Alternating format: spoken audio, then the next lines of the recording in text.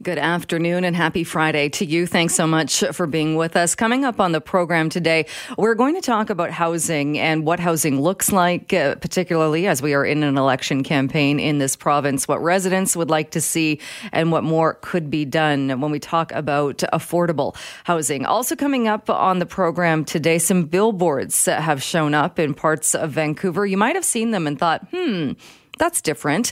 It is encouraging people, the billboards that is, are encouraging people to either not have children or keep it at one child. And the group World Population Balance has put them up. And we are going to check in with that group a bit later on in the program and take your calls on that as well. But on the topic of housing, that was front and center at a campaign event earlier today with John Horgan and Selena Robinson. Selena Robinson, who is the NDP candidate for Coquitlam-Millardville, is joining me on the line now to talk a bit more about that. Thank you so much for making some time for us. Thank you for having me, Jill. First off, when we talk about affordable housing, because it is a phrase that gets used so often, how do you define that? Well, we're taking a look at what are people making, what is their earning power, and making sure that we have the housing for a whole range of people at different levels of earning power. And what we've been seeing is this erosion of affordability. Even when you have a good job, when you're making a good living, you're still not able to get into the housing market. You're still not even able to find something that's affordable to rent. And so over the previous term, the previous government, the BC Liberals, we saw housing just become out of reach for everybody. And so we've really brought in a number of measures, including the speculation and vacancy tax, that's really brought some of that speculative activity down and make sure that we've brought in housing for people to live in instead of just safety deposit boxes in the sky. So when you talk about the speculation tax and the numbers that are attached to that, how has that actually led to people being able to get into housing that they can afford? Well, first of all, what we've seen actually from a CMHC report that the long-term condo rental housing has increased by over 11,000 units just in 2019 alone, and that's attributed to the speculation vacancy tax. What it said was, if you're not going to rent it out, then you're going to have to pay a tax on this investment property. And many investors said, well, then I'll rent it out. And that's good because if you have more rental stock, it drops the pressure, right? It's the supply-demand equation. So that's a good thing because it brought more supply onto the market. But it also says is that when we're building housing, we're not building for the speculative market. When I was a city councillor in Coquitlam, and I would have developer after developer come in and say, we're going to be building, 400 units, all 600 square feet. And I would say, well, where are families going to live? And they say, well, this is what the market demands. Well, the market was a speculative market. It wasn't a market for families. It was to, purchase a condo that you could then flip or sell in a year or two or three, make a lot of money, pocket it, and then the next investor does the same thing. But people couldn't live in them; they weren't livable. And so again, we're seeing that come to a halt in that kind of way, and we're building the kind of housing that people need with 2, 3, and 4 bedrooms, so that families have a place to live, to work, to do this, to raise their families, and we're still in the middle of that transition. When we look at the price of housing right now, though, I won't say in the middle, we don't know where we are in the pandemic, but during a pandemic, housing costs, we've done that story in that housing is the one area where the price keeps going up. We haven't seen the price of housing come down in this pandemic or even before the pandemic. Well, what we've seen is the curve. The curve is sort of flattening a little bit, which is a good indication that we're starting to make some strides. But we put together a 10-year plan because we know that we're not going to get there in 2 or 3 years, but there's a lot of work still to be done, which is why we want, and we're saying to British Columbians, if you want us to keep going on this file, then you need to re-elect John Horgan. One of the promises in the last provincial election was the $400 rental rebate. That never happened. Wouldn't that have been a way to help make housing more affordable for people? Well, we certainly ran into a bit of a roadblock with the Greens. They weren't supportive of that, and so we weren't able to move forward on that. And while some were certainly saying that would help, others are saying that it really doesn't make enough of a difference given where rents are at. And so we've brought in other policies to address rental rates. So we've reduced the cap. The BC Liberals had a 2% plus CPI, and we're saying no. That 2% isn't allowable. Just the CPI is an annual increase. We've also brought in a rental-only zone. We're the only jurisdiction in North America. We were just starting to see some uptake on rental-only zoning to help manage some of the land costs, so you're not competing with condos, with condo development. So that would certainly help. We also brought in legislation requiring all local governments to do a housing needs assessment. Again, when I was a city councillor, I never knew how much housing we had, what the state of it was, who we were building housing for, or who needed housing. We had no idea. So now all local governments are required by law every 5 years to update their housing needs assessment so that they can be good decision makers about land use and what kind of housing gets built in their communities based on data, so that we're not at the whim of a developer that says, well, the market's really hot for this, I'm just going to build this because I'm going to make money. What we're saying to local governments is you want to make sure that housing gets built in your communities that meets the needs of your communities, that it's affordable for your communities. And that's going to be very significant as we go forward. So kind of circling back to what you were saying then, so to stop a developer, say, from building all 600-foot condos, which are livable if you're a single person or a couple. I've seen people live in that kind of square footage all the time. I get what you're saying. That wouldn't be suitable for a growing family. But so to stop a developer from making it all 600 square feet, from making sure there are 2 bedrooms, 3 bedrooms, there are other types of housing, how does that, though, then translate into affordable housing in that the cost per square foot still stays the same? It's very similar, and then it just costs that much more for the bigger units. It's also about getting the right product in the right community, because what happens is you get pressures built up. So, for example, another place where we're going as government is the BC Liberals didn't allow, for example, universities to build student housing. They just couldn't do it. They just weren't allowed because they weren't allowed to take out a mortgage. And we said, no. You can absolutely take out a mortgage. We fixed that. And we're building thousands and thousands and thousands of student units on campuses.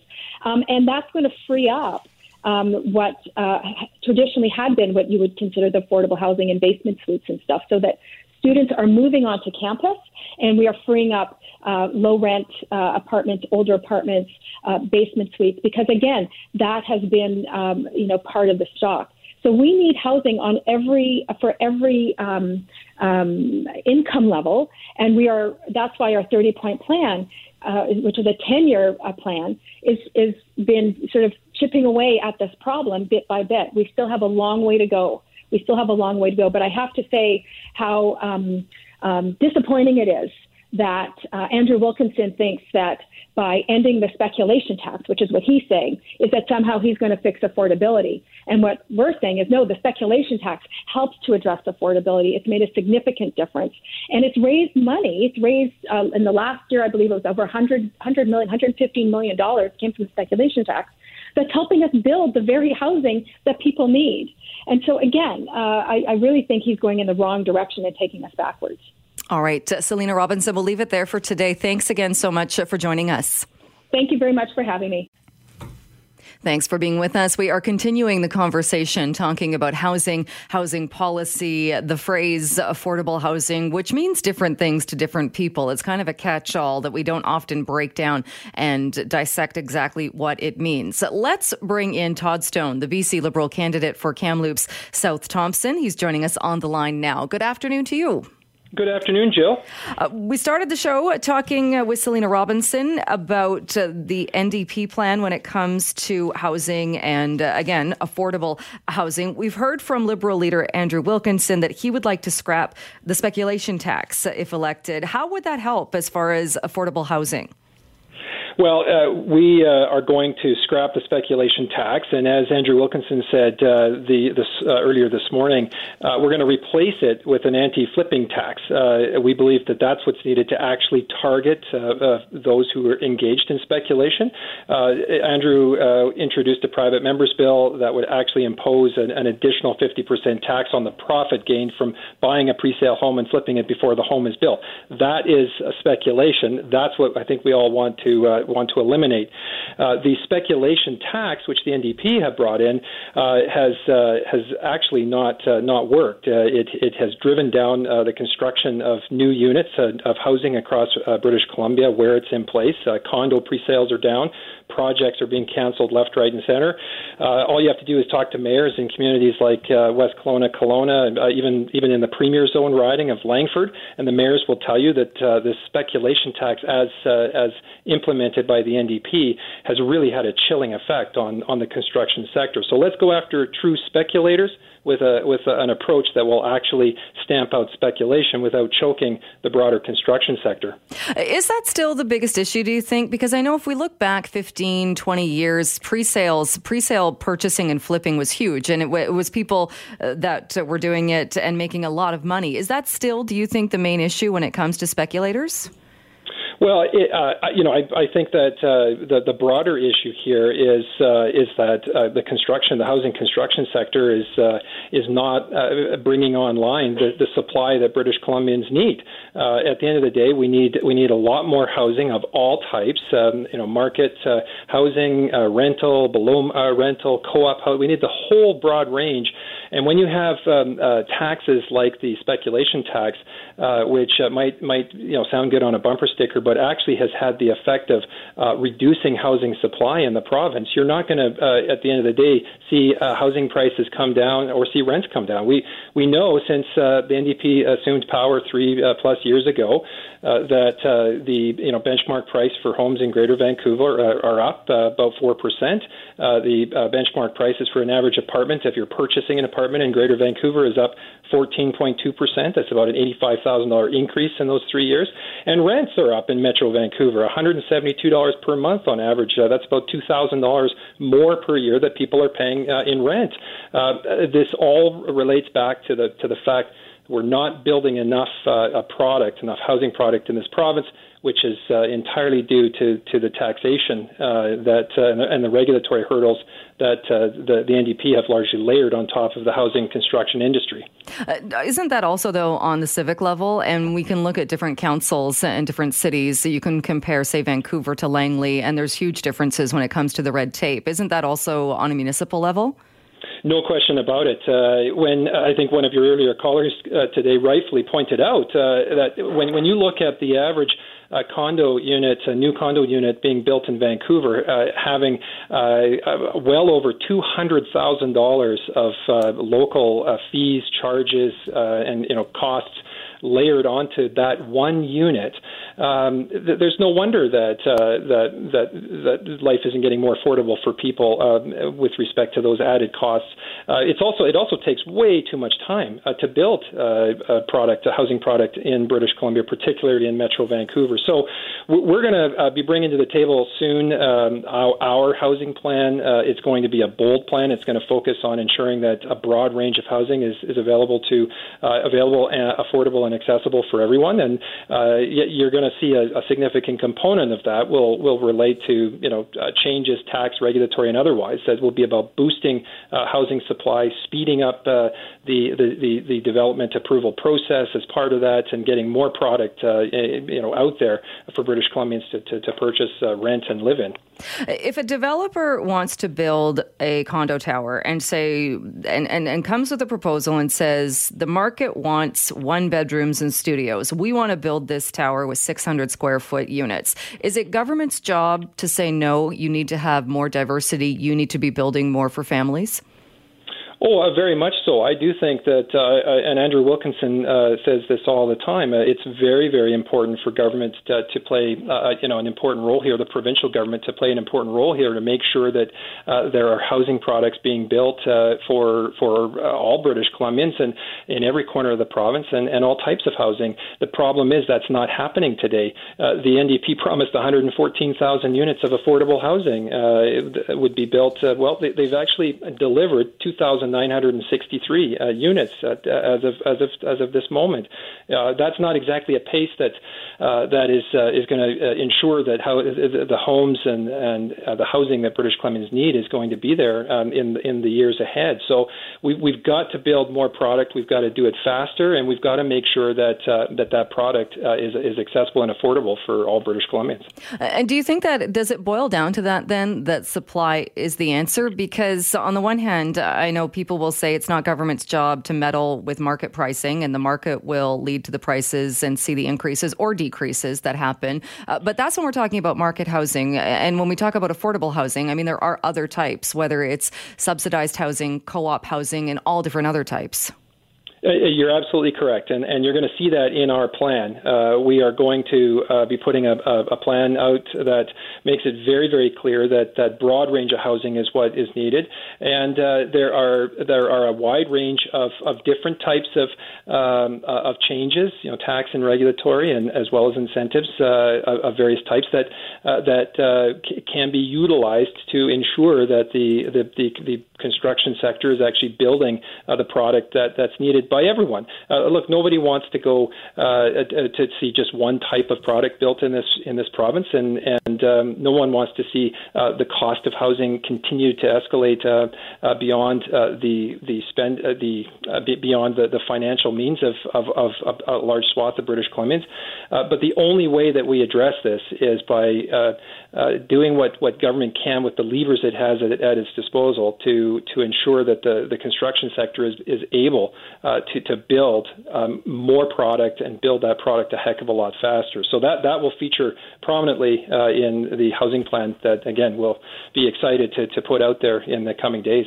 What do you say to the New Democrats' claims then that by axing the speculation tax, you would in fact be wiping out millions of dollars that could actually be used to build housing? Well, I think that's a straw man argument, and here's why. For the 2018-19 fiscal year, the speculation tax did bring in $115 million. But because of the speculation tax and the 24 other new and increased taxes that the NDP have brought in their 3 years in power, in that same year, the property transfer tax revenue dropped $325 million. So it's fine for the NDP to point to $115 million of new revenue on the one hand and from the spec tax. I believe, Andrew Wilkinson believes, our team believes that tax, along with the myriad of other taxes and red tape that the NDP have layered onto housing in this province, has reduced resulted in a reduction of property transfer tax by 3, if not 4 times as much revenue. Again, let's figure out what a smart tax and regulatory regime looks like that's going to ensure that revenue is there for British taxpayers, but also ensures that there are minimum barriers in place for the construction sector to actually build the product, bring on more supply that British Columbians need in the months and years ahead. And just to clarify, when we're talking again on the tax on flipping the paper condo contracts, that's so somebody that would resell before the building is even finished. Would that also apply to other types of builds, or say if you purchased a home? I mean, the prices aren't going up as much as they used to be so quickly, but would it be for other properties as well, or only for pre-sales? We'll have more details to say about that in the coming weeks as part of our plan. The private members bill that Andrew Wilkinson put out there, as I said, it focused on pre-sales, imposing that additional 50% tax, just to again recognize that is true speculation. When someone is purchasing a product that hasn't even been built yet, and before it shovels in the ground, they're selling it for a profit to somebody else. I mean, that's true speculation, and so that was the focus of the bill that Andrew Wilkinson brought forward. But again, we'll have a lot more to say about this as part of our housing plan, which we'll be putting out there very soon. What if it's someone though that's lost their job or has started up a relationship and is moving and can no longer follow through with the contract? Well, there's all kinds of unique circumstances like that are going to have to be, I think, understood and factored into your approach. But again, if you look at where British Columbians are today, where they were 3 years ago, housing is less affordable. Rents are more expensive. Even you and I talked the other day about strata insurance costs. The strata insurance costs have gone through the roof over the last 18 months, and this government has been tinkering around the edges. What's needed is a bold plan. We've thrown a dozen ideas out on the table on that one. We've talked about self-insurance. We've talked about banning this whole best terms pricing approach that's used by insurance companies. Actual measures that would leave money in people's pockets and bring down the cost of strata insurance. Meanwhile, the NDP, John Horgan, just sort of sits there and twiddles his thumbs. The cost of housing has gone up under his watch, and he needs to be held accountable for that. Thanks for being with us on this Friday afternoon. We are continuing the conversation when it comes to housing. We started the show chatting with Selina Robinson, now the NDP candidate for Coquitlam-Millardville. She and John Horgan holding an availability in Coquitlam to talk, about a few things. Housing, one of them. We also talked with Todd Stone, BC Liberal candidate for Kamloops South Thompson. They are bringing out their full housing plan in the next few days. So let's now bring in Adam Olsen, the BC Green candidate for Saanich North Islands. Adam, thanks so much for being on the program. Thank you very much for having me. What is the plan of the BC Green Party when it comes to housing and, again, affordable housing? Well, I think that we have seen definitely in the past couple of years a shift from where we were following the 2017 election, where we were basically going into the legislature with a very, very serious challenge on our hands with affordability in housing. Definitely, British Columbians were really struggling. And while we have turned the corner over the last few years, I think there's a lot more to be done. We're dealing with systemic inequality, and I think the policies that the BC Greens will be rolling out, and I'm not going to get ahead of them here, we will be rolling out housing policies. We'll be focusing on that inequality and the affordability. How would you define affordable housing? Well, I've been in local government and around the table at the Regional Housing Trust Fund with the Capital Regional District here in around Victoria, and I've been in the provincial government. And this is one of the areas that is really the definition. That CMHC has a definition. It's, total housing costs is no more than 30% for people to be for that to be affordable. Certainly, we have seen growing inequality, and I think the COVID-19 pandemic has further challenged that. I was part of the Residential Tenancy Act and the committee that then Minister Robinson put together to take a look at renters and landlords, and to try to find a way to balance those interests of both those groups so that we could settle down, I think, the real conflict in housing in our province. It is difficult because, I think that with the growing inequality, with the wealthier getting wealthier, and in our society, it's become a great challenge, and I find it in our communities here on the Saanich Peninsula and in the Southern Gulf Islands. And, I think that the government that will be elected will have a very serious challenge on their hands in making sure that British Columbians can afford to live where they are. When we were chatting earlier with Selina Robinson, I asked her about the promise in the last election campaign, and that was for the $400 a month renter rebate, or that help people who are renters. She seemed to infer that, again, that promise wasn't kept because of the BC Greens. So how do you respond to that? Well, we certainly, going into the drafting of the confidence and supply agreement, had it, and I think that it was very clear coming out of that 2017 election that we had different policies. It was really challenging at the time that those policies were put forward, where there was no cap on rent increases, to see how it was that money was going to be able to assist renters and not maybe just go straight to the landlord with rent increases. I think that there needed to be means testing involved in that, and from our perspective, as we started to address the rent increases, then perhaps that was an opportunity for a discussion. But I think what was important is the way that it was profiled by the BC NDP at the time, that there wasn't a solid enough way to ensure that money was going to benefit renters and not just go straight to the landlord. So, I think that there's, we've responded to this throughout the 3.5 years, that we had a difference in approach in the 2017 election, and in the confidence and supply agreement, it wasn't something that was going to move forward as the policy was that they had it. We've also heard from the BC Liberals, from the leader earlier today, saying that his plan would be to get rid of the speculation tax that was brought in, saying instead they want to focus on people who are purchasing pre-sales and flipping those before condos are even built. What would you say to this idea of getting rid of the speculation tax?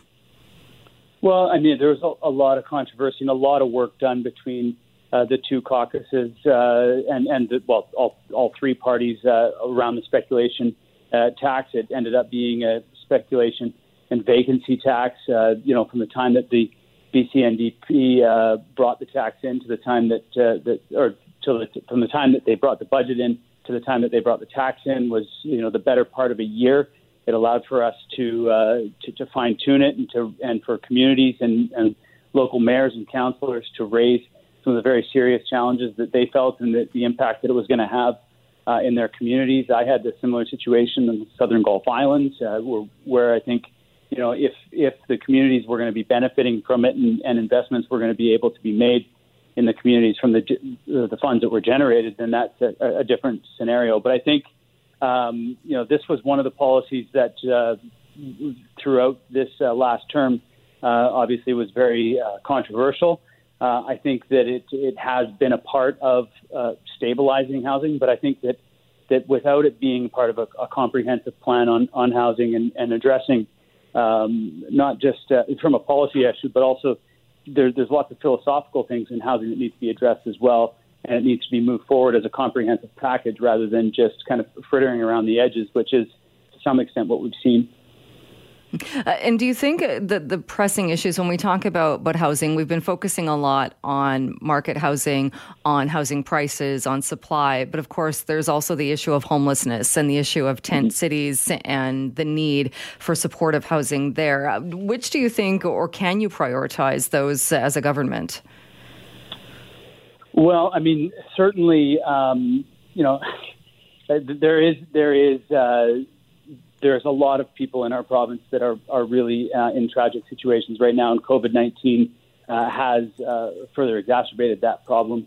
We're seeing growing homelessness issues in many communities across the province. People are just not able to afford to pay the bills, and that's putting them in a dramatic situation. And I think we've long talked about housing first policies. The government responded with a similar program to that to deal with the COVID-19 homelessness issue that we're seeing in tent cities around the communities. I think what's really important is that we stop viewing this as necessarily just an economic, but it's also very much the social issues have to be addressed. And so I think part of the challenge that we inherited in 2017 when we came into the legislature was the fact that from an economic perspective, the BC Liberals had built their strong economy narrative basically on the housing and construction market, and that meant that just market forces were determining how the decisions were made as we could see it. But really, the cost of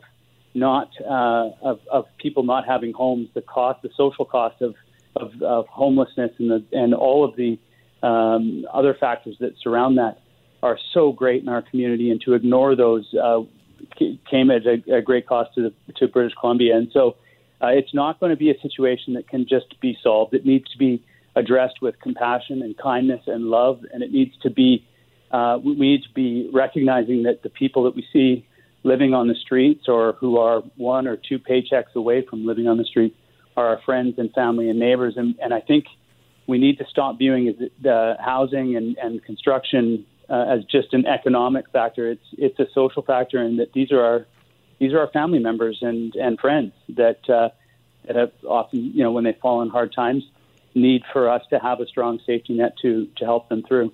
All right, Adam Olson, we will leave it there for today. Thanks again so much for your time. Thank you for having me. Thanks for being with us. Well, if you've been in downtown Vancouver, some other parts of the city, you may have noticed some billboards at bus stops, other places. You might have done a double take. It's all part of a new campaign that has launched in the city with the goal of increasing awareness and knowledge about the overpopulation of the world. It is called the One Planet, One Child ad campaign. And joining me to talk a little bit more about why this campaign has launched and what the goals are of it, we have on the line Dave Gardner, who is the Executive Director of World Population Balance. Thank you so much for being with us.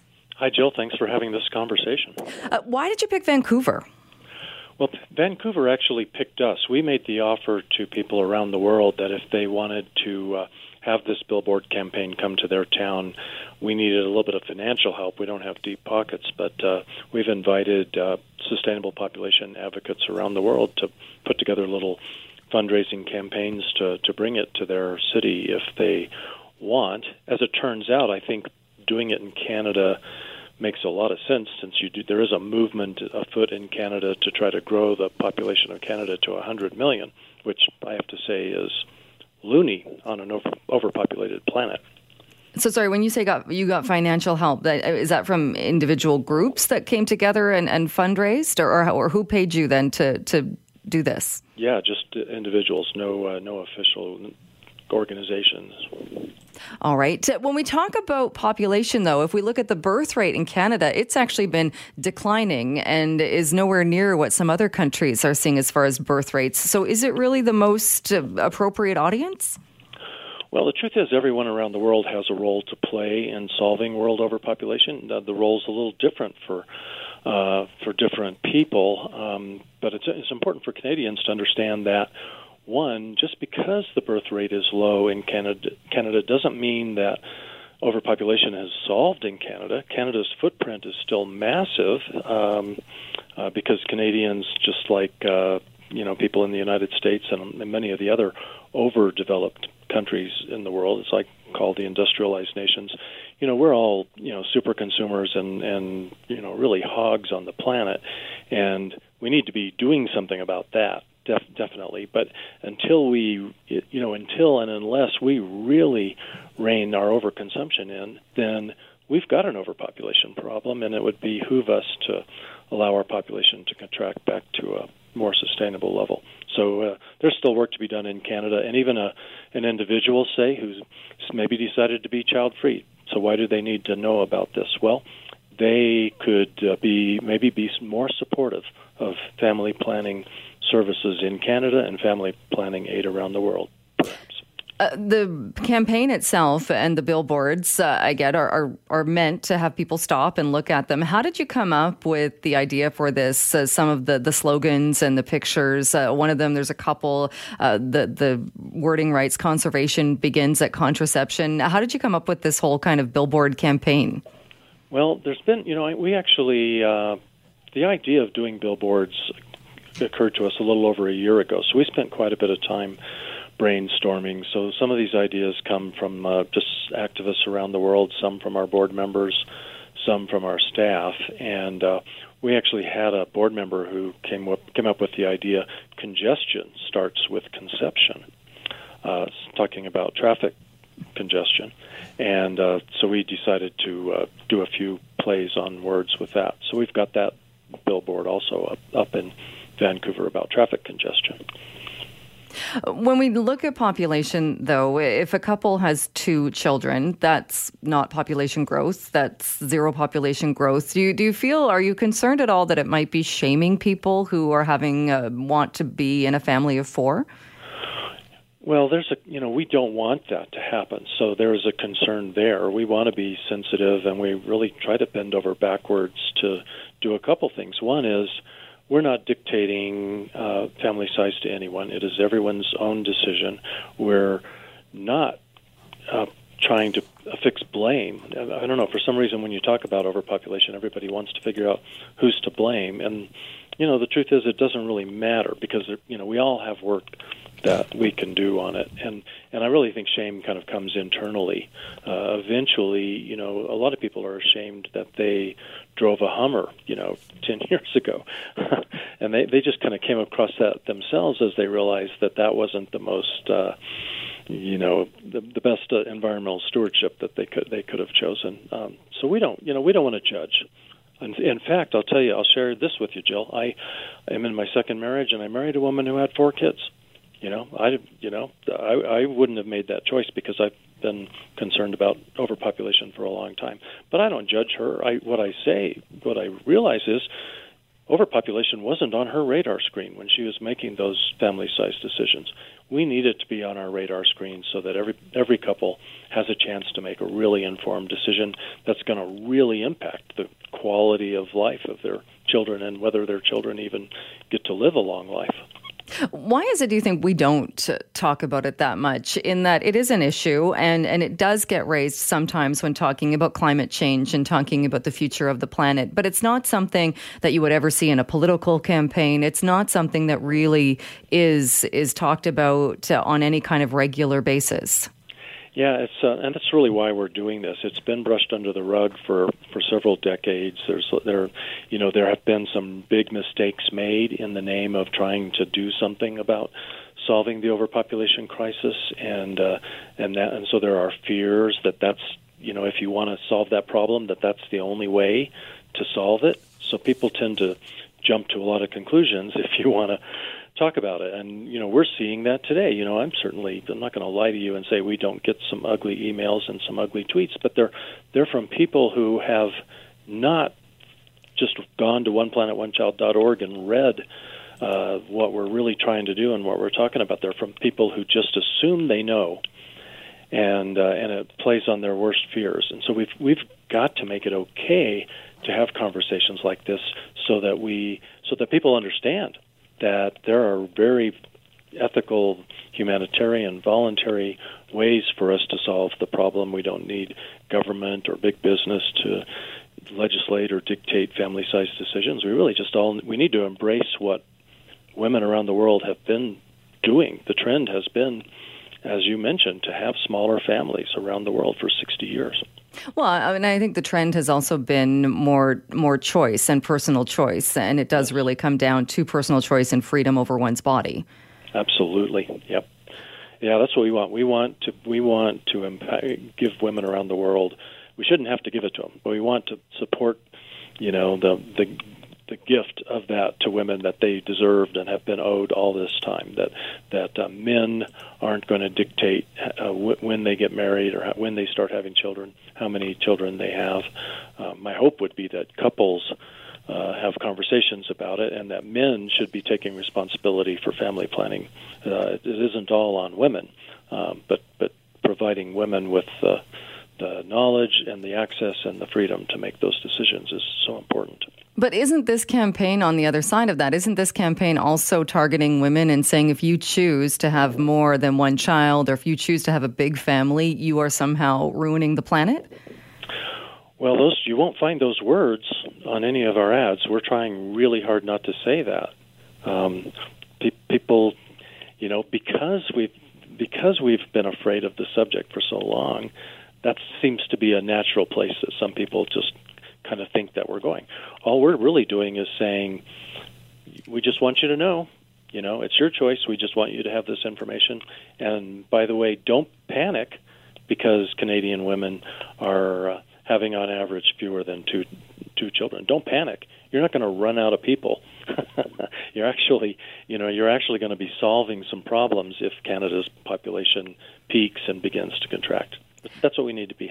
We need to have that happening in every country in the world.